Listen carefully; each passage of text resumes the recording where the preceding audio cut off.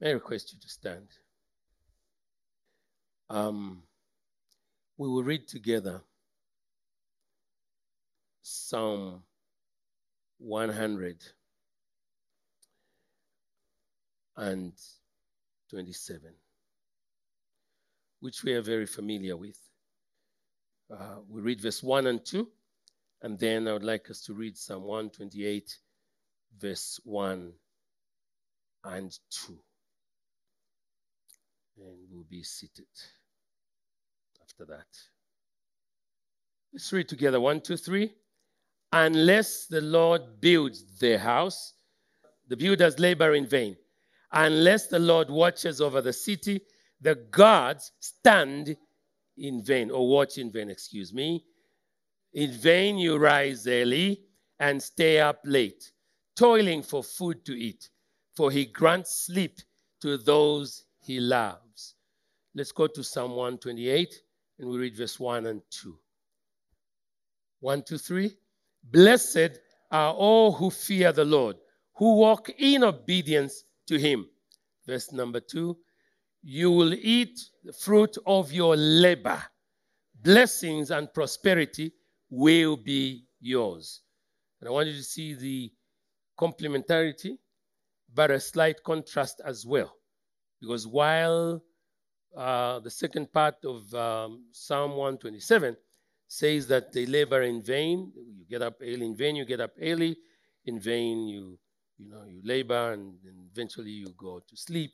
Here, the last part says there is a specific group that God is speaking to, and he says to them, you will eat of the fruit of your labor. Blessings and prosperity will be yours. And so we will be dwelling on this today. And of course, when we come to part number 3, may the Lord bless you. Let us pray.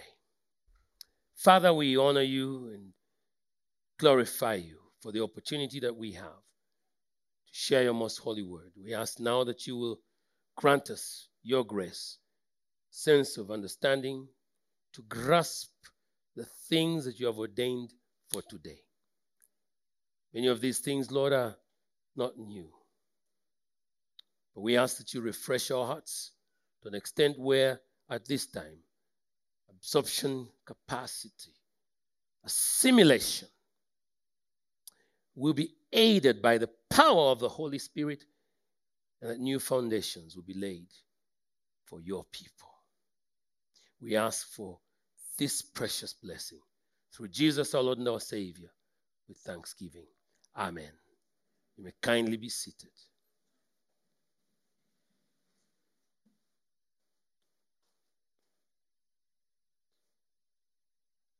As you are aware,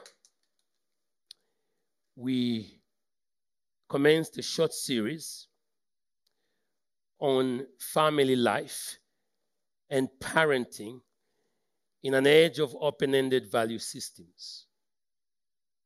I indicated already last week that we're not getting into completely new turf, but based on how the Lord is leading us, it's become necessary to revisit these very, very common truths, but probably repackaging them in a fashion that our interpretive abilities will be enhanced as we make reference to what we face today and maybe where we are headed in the very short hereafter, meaning the very short future from now.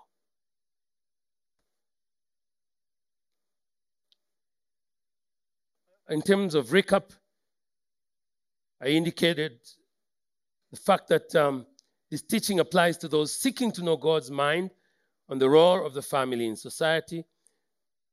This is suited for families and parents of young children in particular, and parents of teenagers, any parents and or grandparents or guardians connected to teenagers or young adults.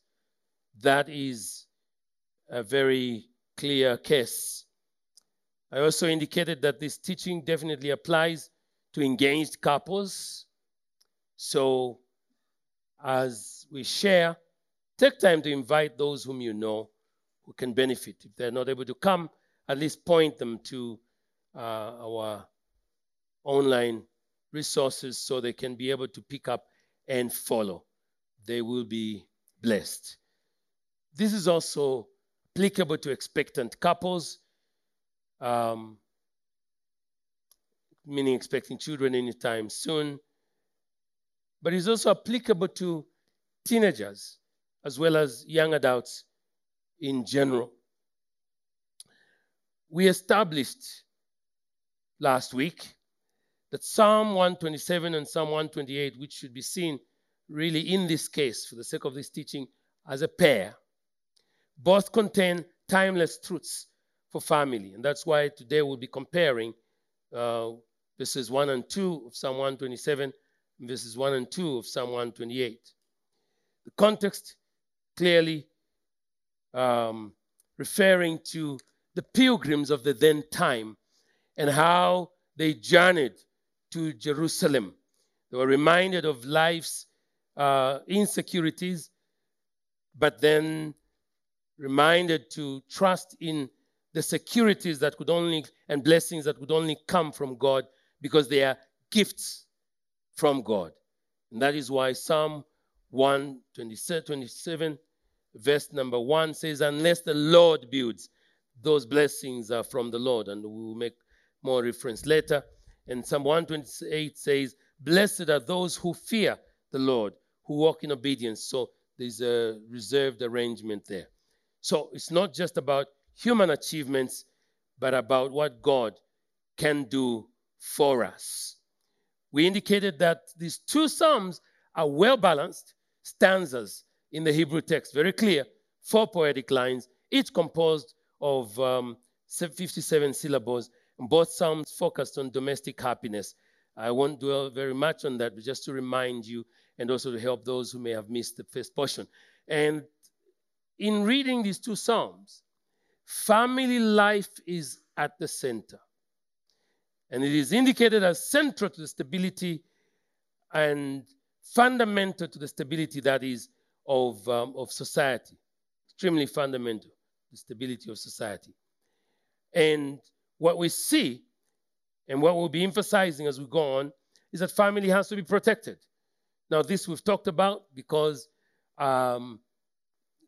it took a series, specifically in 2017, and I've had the chance to just go back to those truths and look at them again.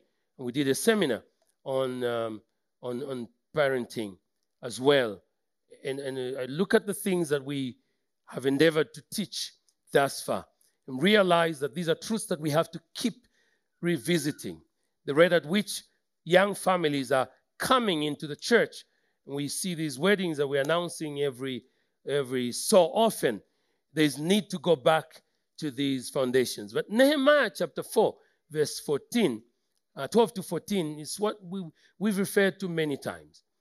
And in particular, when you look at verse number 12, where there's a clear indication of how Nehemiah organized the people of God at that time and began to post guards in the lowest locations where they were vulnerable as a people. We've said that is clearly symbolic of how we ought to position ourselves today and to be mindful of the areas where we are exposed as families. And that's what we're dealing with here. And that we need to post for ourselves, in this case, principles, values that become essentially the guard. When you think about Proverbs 4:23, the Lord is bringing it to my mind. The Lord talks about us guarding our hearts. For out of the heart are the issues of life. And so the aspect of guarding is important. Family must be protected. Hallelujah. Family must be protected. A stable family, we said last week, is a leadership priority and a precondition for leadership. It's a leadership precondition. In the second service, I made reference to the fact that those of us who lead from the front here and have the opportunity to utilize the pulpit to minister and teach, and are at the pinnacle of leadership in the church, the conditionality for our continuation in leadership, as well as for our initial entrance into leadership, is strongly tied to how we manage our homes. So I said in the second service, if I fail to manage my family and properly lead my family and be the kind of husband that Pastor Gladys expects, and be the kind of parent that our precious children are entitled, let me put it that way, limitedly, to have. If I fail there, I do not qualify to stand here and speak to you. Frankly speaking. To the extent that while we have structures and procedures, for instance, in Pentecostal Assemblies of God, Zambia, even at the level of presiding bishop, we have structures and formalities and instrumentalities and channels and procedures that if there was failure at this level as presiding bishop, I can be removed from office. That's how serious it is. So my standing here must assure you that I'm not the type that will wait for something to be flogged and for somebody to say, oh, you've done wrong here, please step aside. I have to have a clear conscience in my mind that I am standing right before God, that I have fulfilled the requirement of running and managing a stable family, and therefore qualifying to speak with authority to God's people and to the nations. And the crap we have today of people who hold on to title as apostles, prophets, while living adulterous lives and adulterating, fornicating, and yet picking up the Bible. It's absolutely nauseating, not just to us, but to God. So I can stand here with a clear conscience and let you know that with God's help, I feel qualified to speak to the nations and to speak to you and to say, do as I do, because we have led by example in this area. Now, if God makes that a requirement in order for us to lead, it must let you know that a stable family is really the lifeline for society. And we can't tread this one. No negotiations on this one. We have to lay the line. So 1 Timothy chapter 3, verse 4 is very clear. I didn't emphasize this in the first service, but I did in the second service. And I thought that it must come through.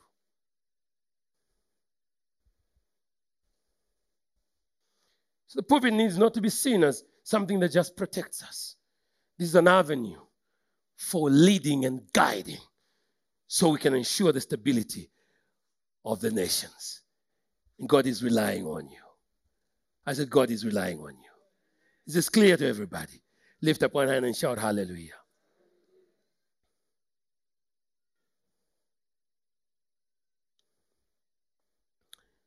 So we ask the question, what are values? What are values?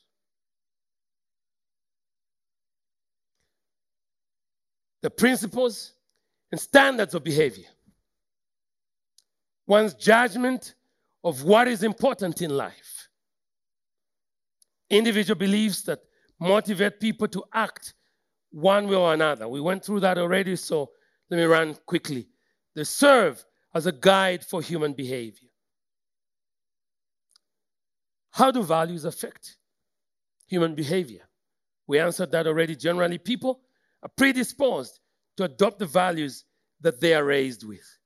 And I'm suggesting here that you take very careful stock of what values are being relayed to the children that God has placed into your hands and those whom God brings into your purview, into your way. Many of you, apart from parenting your biological children, you're parenting many other young people. Do that with deliberateness, with a lot of fortitude and commitment, understanding that you're impacting generations. May the Lord help you in this area, in Jesus' name. People also tend to believe that those values are right because they're the values their particular culture has allowed them to experience. So we ask the question, what are Christian values? These are values derived from the teachings of our Lord Jesus Christ and the Bible. These are values that rest on non-negotiable biblical absolutes, and I've mentioned that already. Is it a problem if values are open-ended? We answered that already. Yes, it is a problem because it leaves the door open to liberalism where everything goes. And open-ended value systems change with time and circumstances. We talked about that. And then we highlighted two family-related issues which are top on the human rights agenda globally, and we will be referring to this again today. The redefinition of a family in light of sexual lifestyle preferences, and also the renewed campaign for sexual reproductive health rights, particularly for young people. And we don't want to sound like we don't care for just understanding basic sexual reproductive health ideals. You know that we care about that. But we are very clear in saying, because of the tilt of the very deliberate tilt that the world is making of the sexual reproductive health towards rights-based approaches, then we must throw in the caution. And that's where we are coming from. And we do it very consciously. The most impacted people around the world are young children and millennials. And interestingly, may I have my iPhone? This week, I took a picture. I took a picture of an item on the news, which was kind of interesting. You notice the past 2 weeks, this particular week, the day that Facebook went down and so on, you know that was the day, when it went down for 6 hours, that was the day that, what's the name of the lady now? If I can read.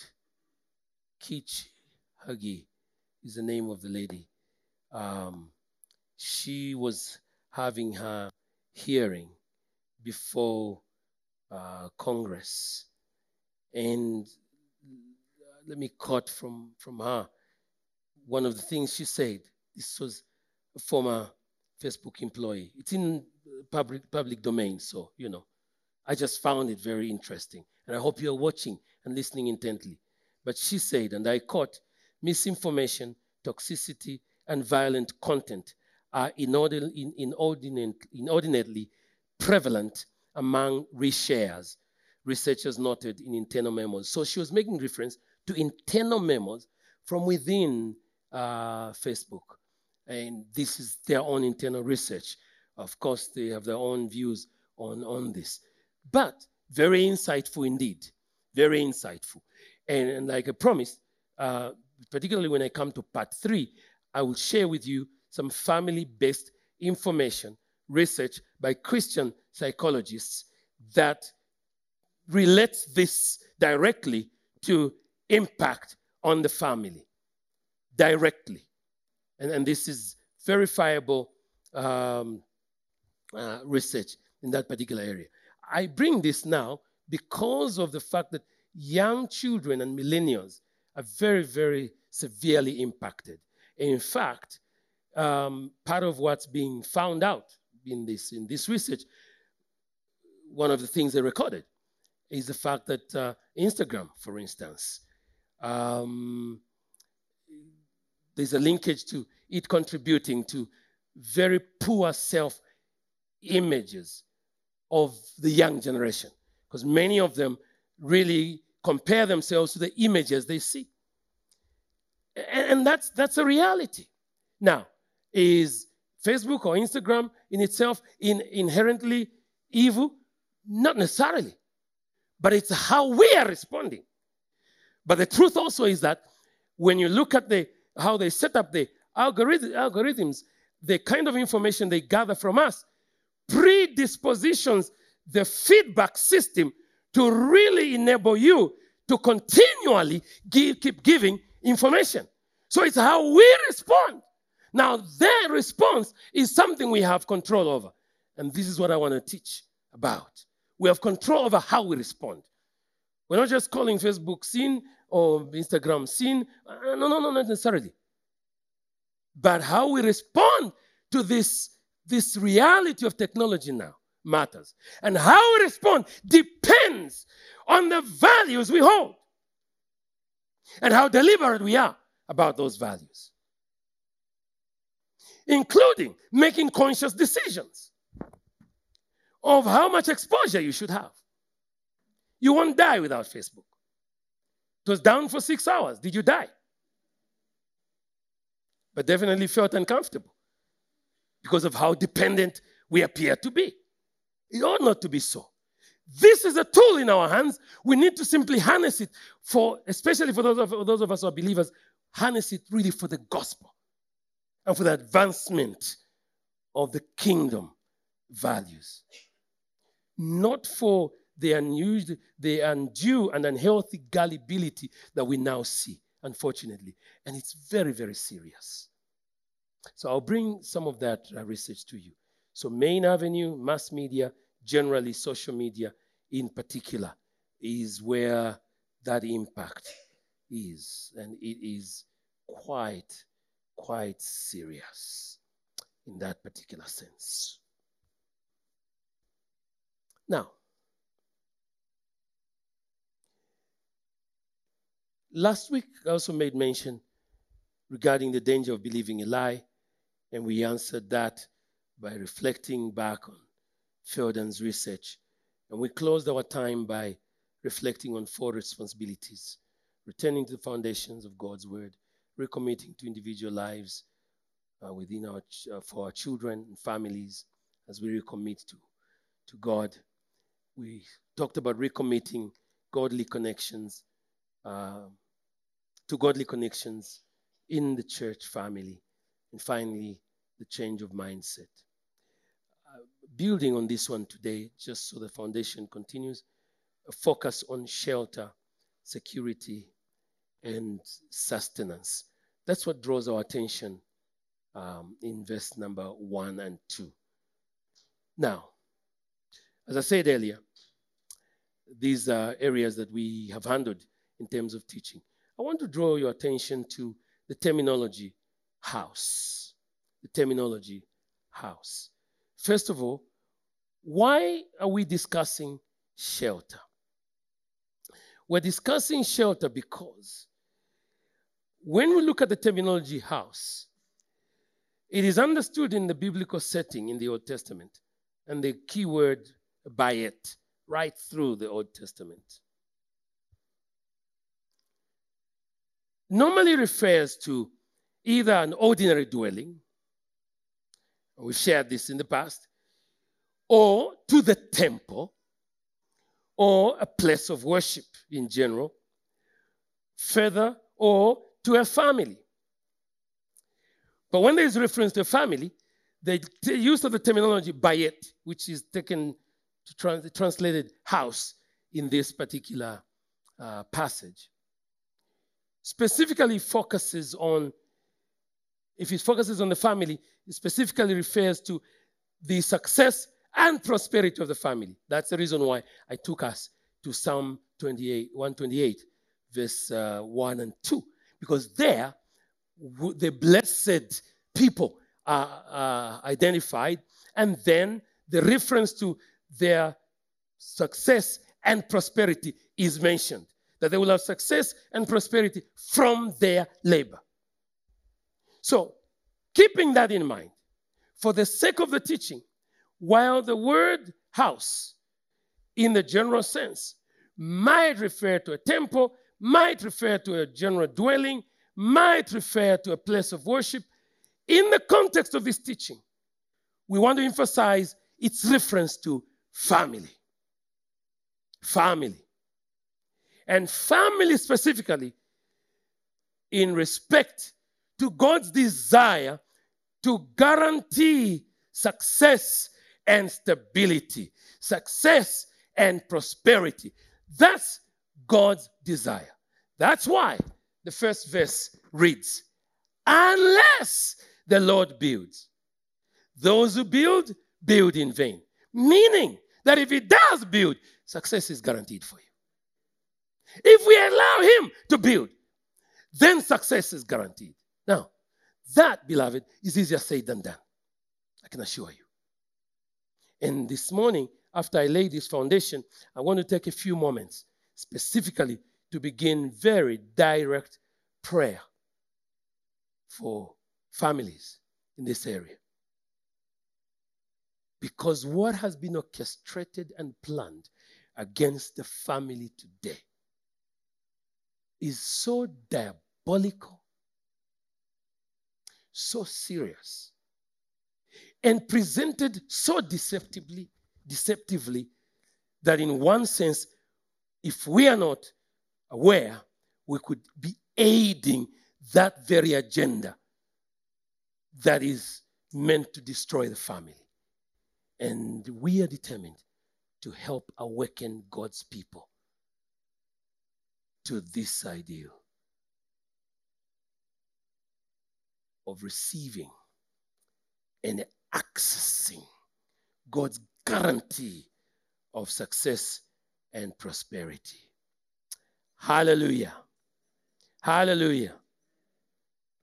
So, one statement that I want us to observe very carefully, I see the writing is very small there, which we've talked about in the past, is that when we look at God as our creator, going back to Genesis and chapter 1, verse 1, reading Colossians 1, verse 1, we will read these later, but let me just mention.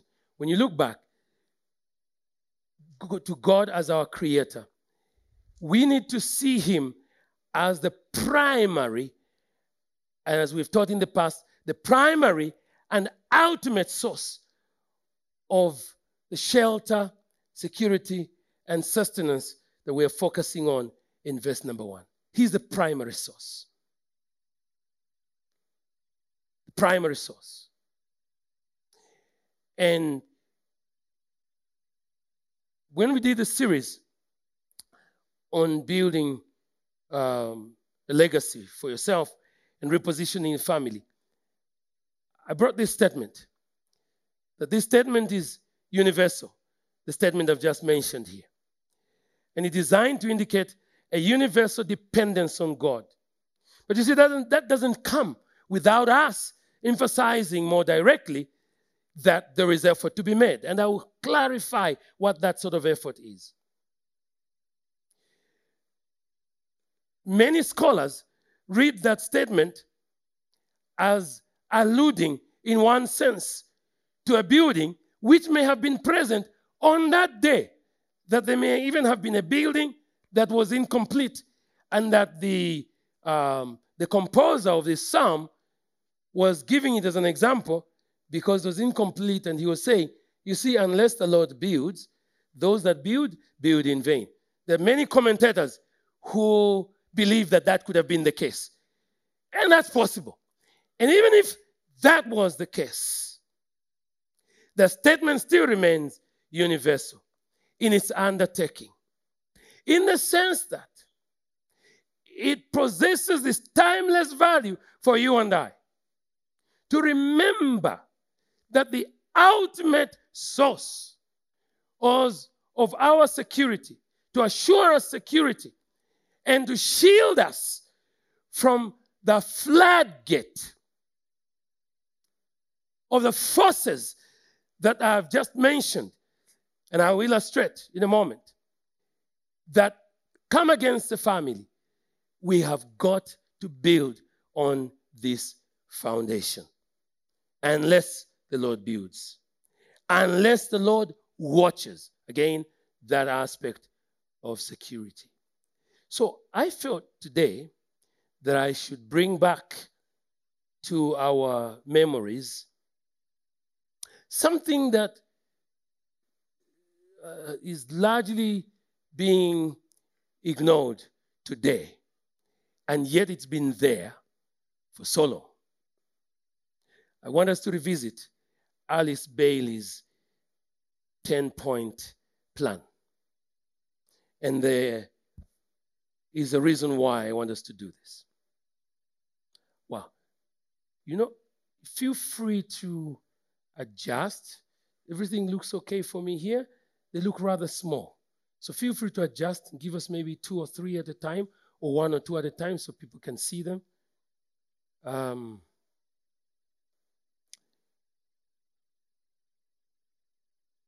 You can find this on the wide world, on the web, anytime. But I want to highlight these things today. Then I will lead us towards some applications.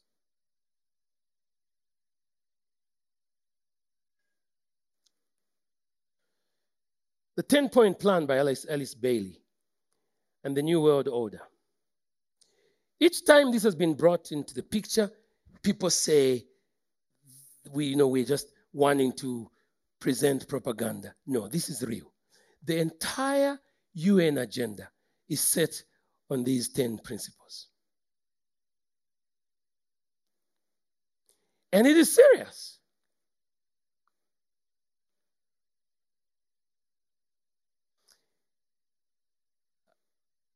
She projected as a purpose, number 1, to change Christian tradition or to redeem the nations of Christian tradition. So, in her writings, and if you Google her interviews and read intently, a very clear agenda of saying we need to redeem the world from this Christian tradition. So one must ask the question, why? What is so threatening about this Christian agenda? That people must determine to, so to say, redeem the world from it.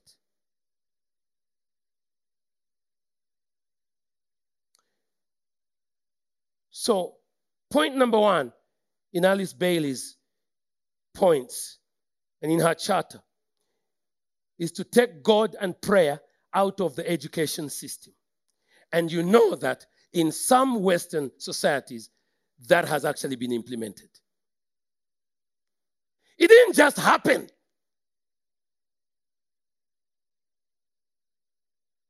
There have been specific instrumentalities coined by cartels within society, positioning individuals in policy bodies and channeling these things to school boards. To the extent where in some of these Western societies, they have succeeded. They celebrate the fact that in their secular arrangement, prayer was taken out of the schools. But it didn't just happen. So to take prayer out of the education system, that's point number 1. Point number 2, in Alice Bailey's charter, reduce parental authority over the children. This was her agenda. She wrote it. So, like I said last week, so when we, as Christian parents, see comprehensive sexuality education, we see it as a practical fulfillment of this agenda. And that is why we are determined to fight. and handle and eradicate from the Zambian school system comprehensive sexuality education. That agenda we have. We have. And that's our engagement with the Ministry of Education. It's been there. We've been there as Evangelical Fellowship of Zambia. We have made submissions, and we will continue. The door was wide open at some point. They came in through some of these United Nations organizations. They funded some of these programs, had workshops with a few people in Eastern Province, in Chipata, and so on, with a few so-called stakeholders, and some selected people from some faith-based organizations that didn't understand that this agenda is actually secular. And so in their books they write, no, we consulted the church. No. If we sit on an open agenda, we will let you know that we can't accept this. Because we believe, hear me parents, because we believe that there is nothing that makes this agenda of, say, comprehensive sexuality education so significant that every single subject, because in the way it is fashioned in the Ministry of Education curriculum today is that they said to us, no, Bishop, we can't really just drop it because this thing is now integrated into all the subjects. We said, that's even worse. That's even worse. What is it that is so significant about the sexuality of an individual that in math, in biology, it's okay there. In fact, that's the only place where we should learn this. Then technical drawing, agriculture science, all these areas, somehow it's now streamlined and integrated. Why? What's the issue? Like I said in the second service, I would even rather, like what has happened now, the New Dawn government has just created a ministry for small, what is it called? Ministry of Small and Medium Enterprises. You know, that's a very precise response to a need. That kind of thing is good. A very precise response to a need. Why? Because small and medium industries really are the drivers of an economy. So taking that, if they said, we're now going to change the curriculum and make sure that every subject somehow takes into account the idea of entrepreneurship, and that makes sense. Not sexuality. Not sexuality. But I want you to know that this is an agenda. And comprehensive sexuality education is framed in such a way that there's an emphasis of freedom on the young people deliberately to distance them from parental authority. And you as a parent must not accept that. I'm showing today that is part of the 10-point plan by Alice Bailey. And unfortunately, the world has fallen to that agenda. Parents must awaken unless the Lord builds. Are you hearing me? Point number 3, destroy the Judeo-Christian family structure or the traditional Christian family structure.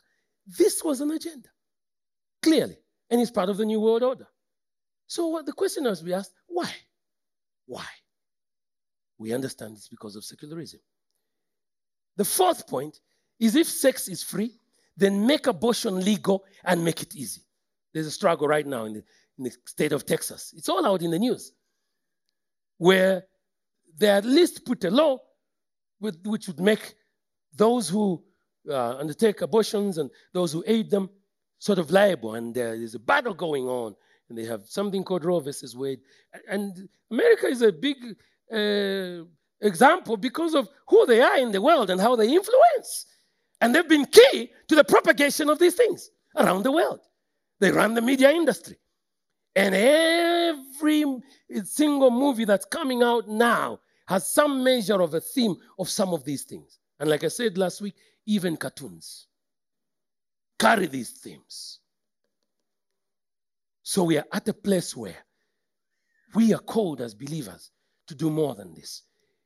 If we're cutting this down and we're going to be challenging this entertainment system, then we also need to be thinking, what's the alternative?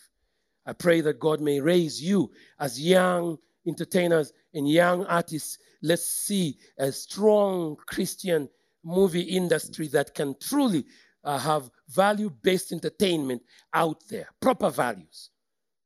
And it should be done.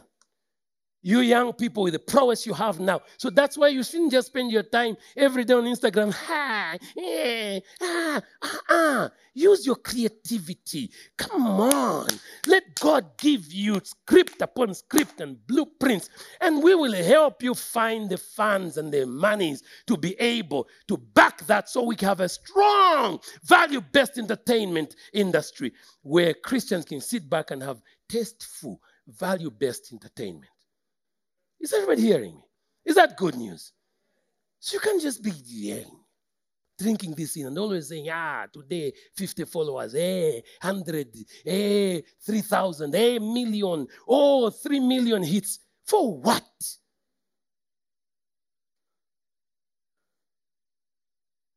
Are the children in the house hearing the voice of God, of the Lord? Turn it around. We're relying on you. They're aiming for you. We are relying on you to turn this thing around.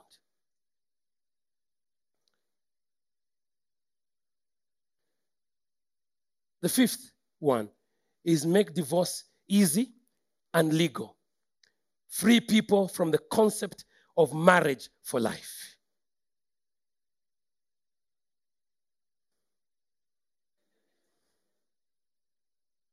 So they think we're in bondage when we think about marriage for life.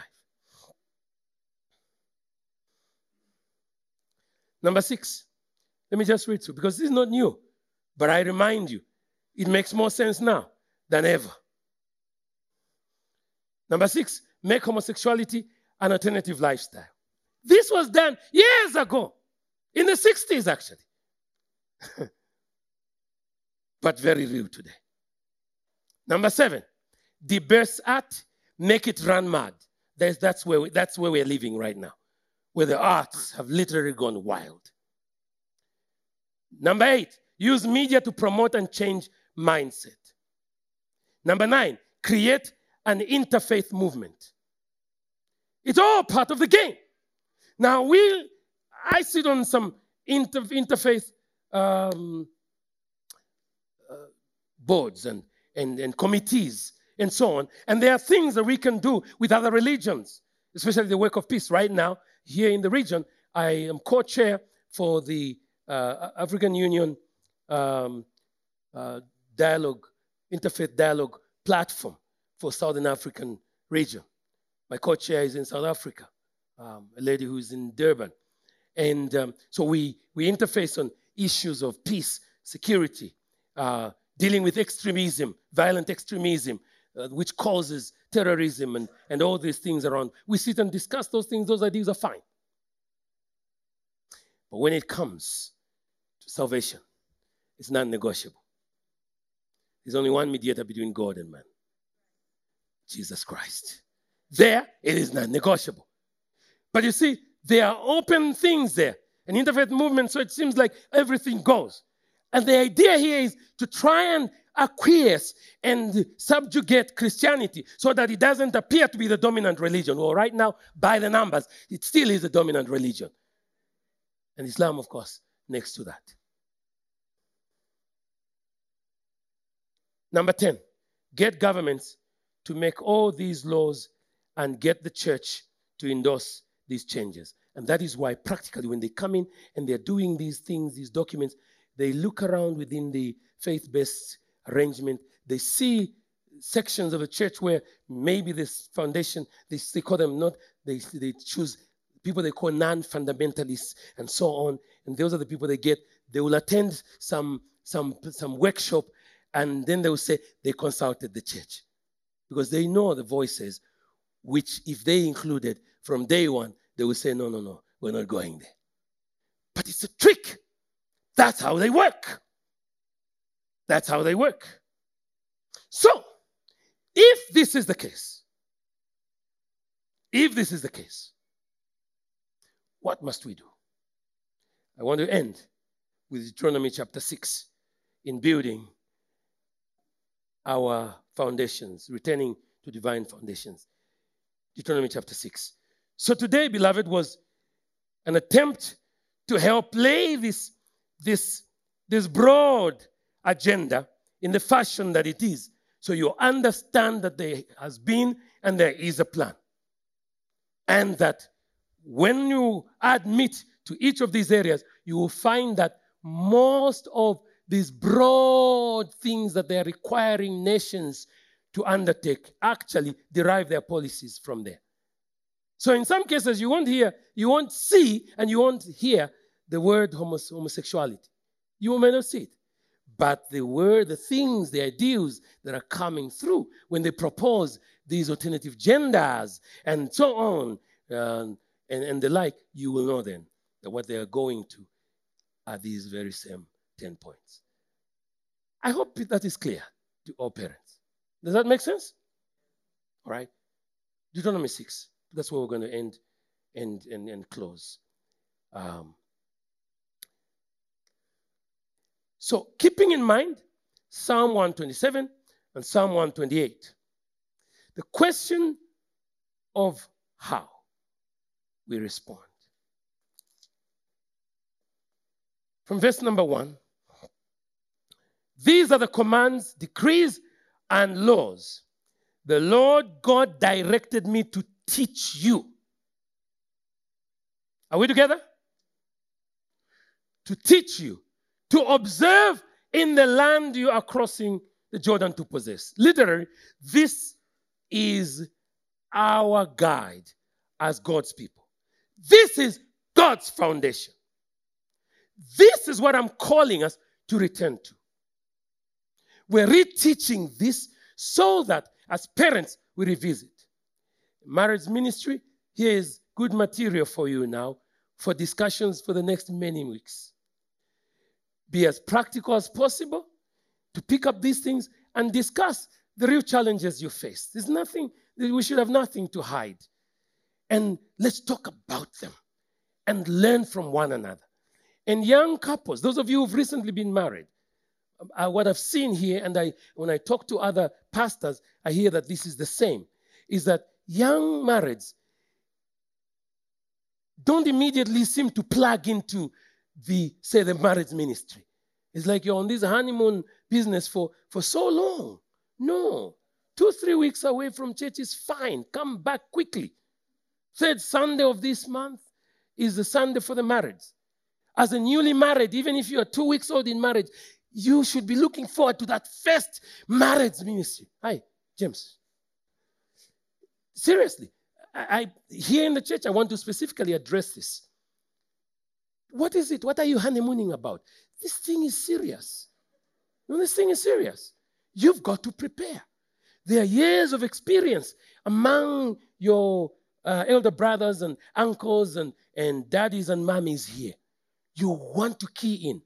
The counseling you got as premaritally positioned material will now make more sense when you sit with those who are actually in marriage and they're now beginning to talk about the things they have experienced.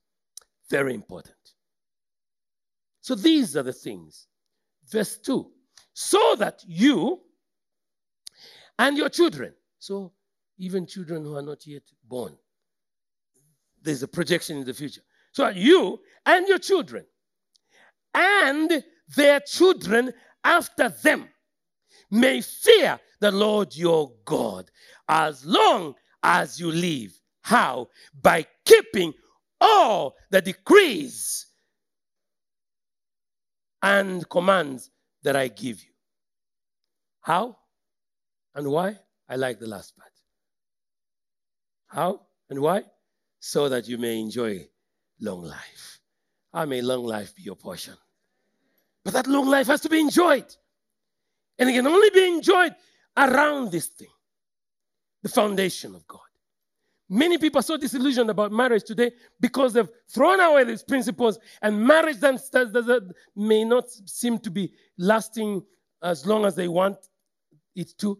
But I've showed you from Felden's research that even though they want to portray that, marriage doesn't really work. Remember, it's all couched material meant to give people this predisposition that you can't trust marriage, you can't trust men, you can't trust women. You're better off living in short-term, non-committal type of arrangements, short but sweet, short but sweet, short but sweet. And sin is pleasurable. So those enjoying those relationships which are in stolen waters, illicit affairs, yeah, they enjoy them and they may be sweet for a while. And that's why they like to keep them short so they can have variety and so on, but no commitment. But marriage is a lifelong commitment. Family life calls for lifelong commitments. And I want to let you know that it is enjoyable. It is enjoyable. Those who say it is not want to crowd you. And I've shown you from Feldon's research that the story is better than that. More marriages are happier than those that they tend to project otherwise. There are more marriages that are happy than those that are unhappy. We've seen that research. And we've also seen that church attendance once a week alone makes a huge difference of somewhere between 25 or to upper 37 to 50% on the side of being happier. Just one. Is that good news? Give it up for Jesus. So we can enjoy life, that you may enjoy long life. That was the Feldon's research right there. This Atlanta-based couple often quoted in their writings and at conferences what they thought was accurate research, that most marriages are unhappy and 50% of them end in divorce, even in the church. That they discovered later on when they did their own research that this was not true. But they had been doing it for a while. And do not believe that lie. There are many, many godly parents, even right here, and godly families that are enjoying life. And we are in that number. Hallelujah. No, but I want to let you know, it's possible. It can be done. Let's quickly, I'm wrapping up here. Let's quickly read. It can be done. So I've come to speak hope to you. Receive it in Jesus' name. I said, receive it in Jesus' name. All right. Verse number 3. Hear, O Israel, O Zambia, O North Mid, and be careful to obey so that it may go well with you. So people have things not going on because they're not obeying. It's that simple. If we obey, it will go well. So that it may go well with you, and that you may increase greatly in a land flowing with milk and honey, just as the Lord, the God of your ancestors, promised you. I want us to build hope. Change your mind about this. This thing is doable. I want you to believe that when God says you must obey him and follow his commands, it is doable. A happy life in family and marriage is possible now. May it be your portion in Jesus' name. I said, may it be your portion in Jesus' name. Hear the Lord, O Israel. Verse number 4. The Lord your God is one. Love him with all your heart, with all your heart, with all your soul, with all your strength. These commands I give you today should be in your hearts. Impress them on your children. Talk about them when you sit down at home and when you walk along the road, when you lie down, when you get up. Tie them as symbols on your hands and bind them on your foreheads. Write them on the door frames of your houses and on your gates. I'll be unpacking this in the coming weeks. When you see Deuteronomy 6 and you come to Psalm 127 and you hear, unless the Lord builds, they build in vain. Those who build, you understand, God is building you. God is standing watch over your family. Alice Bailey's agenda will not have the better side of you. No. In the name of Jesus, no. In the name of Jesus, no. In the name of Jesus, no. You will succeed. Now you may be saying, Bishop, you don't know. We've made mistakes. It's okay. We'll deal with those things. We'll talk about those things. The issue is not how many mistakes you have made. The issue is how determined are you to apply what the word is saying. Let's go to Psalm 128 and close with and use that passage as part of the closing here to back up Deuteronomy. So it says, blessed. We've been told in Deuteronomy that we need to fear the Lord, follow him, keep his command. Are we together? And look at this. Blessed. Everybody say, blessed. This is for you, beloved. Blessed are all. Amen. Do you understand that? Oh, so I can believe God for everybody here as sons and daughters of the house. We want to deliver according to what the Lord says, to deliver everyone whole, without spot or wrinkle. That's the idea of that benediction. Deliver everyone under our care whole, without spot or wrinkle. Blessed are all who fear the Lord, who walk in obedience. That's what Deuteronomy was asking for. Obey the Lord. So who walk in obedience? Verse number 2. Here's the guarantee. You. Tell your neighbor, say, you. You. If you know their name, mention their name. You will eat of the fruit of your labor. Blessings and prosperity will be yours. This is talking about security. This is talking about shelter, security, and prosperity. Today, I felt the Lord direct me and impress me strongly to pray for the restoration of broken relationships, families where you've given up on each other. Husband and wife are not seeing eye to eye. Children have gone east, west, south. And you're wondering, are we ever going to come back together? We are believing God for your restoration. We are believing God for your healing. And if you've made mistakes, do not worry. God sees the fact that you're in church today and you're listening to this message, even remotely. The fact that you've tuned in for these hours we've been preaching shows that there's some hope inside you. There is a desire. God is on your side. He does not look lightly at your thirst and your desire to live right. He will help you. And I want us to stand on this promise today. May I ask you to please rise. Choir, please come. So what must we do? Return to divine foundations.